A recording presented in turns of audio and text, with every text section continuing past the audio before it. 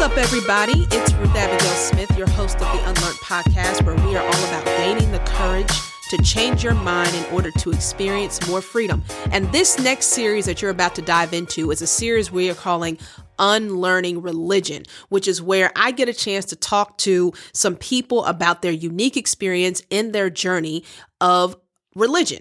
We're going to talk to some pastors, some scholars, and even a family member of mine around how they are experiencing more freedom because they have entered into this journey courageously, specifically around what they used to think and now what they think. Some of the practices might be different. Some of where they land might be different, but we really want to focus on the journey because I believe that that is one of the most important things that we can do to focus on our own journey and be willing to engage it authentically so that we can experience more freedom too.